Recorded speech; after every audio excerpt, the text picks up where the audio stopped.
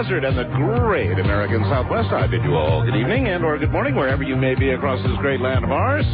This is Coast to Coast AM. I'm Art Bell, and it's great to be here tonight. We are going to talk tonight about one of my favorite topics in the world, maybe my favorite, actually, time travel. This is the intro of a radio program called Coast to Coast AM. It's a call-in interview show about conspiracy theories and paranormal activity.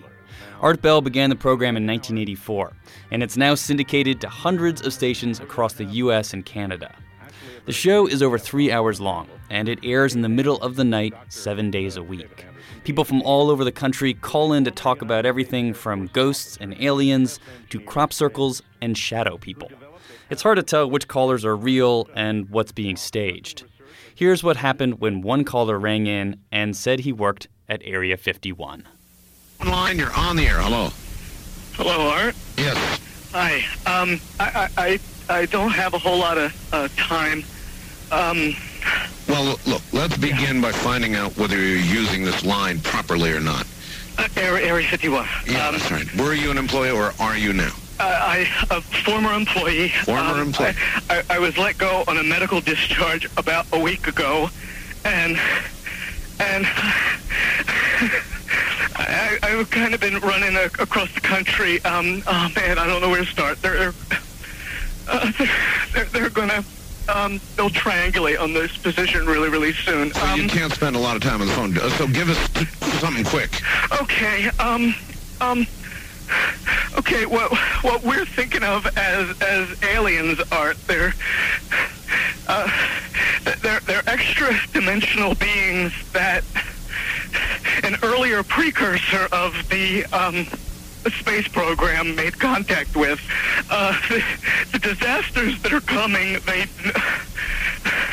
the military, I'm sorry, the government knows about them. But they're not doing anything. They are not. They want the major population centers wiped out so that the few that are left will be more easily controllable.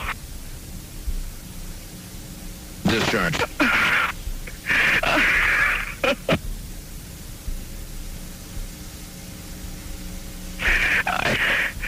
I started getting...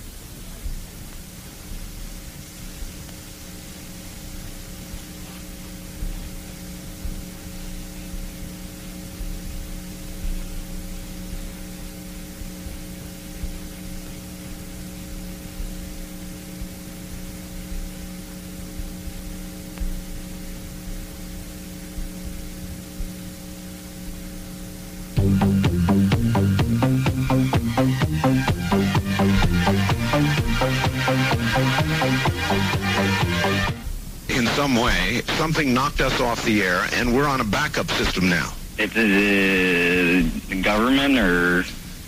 I don't know. It has to be something, though.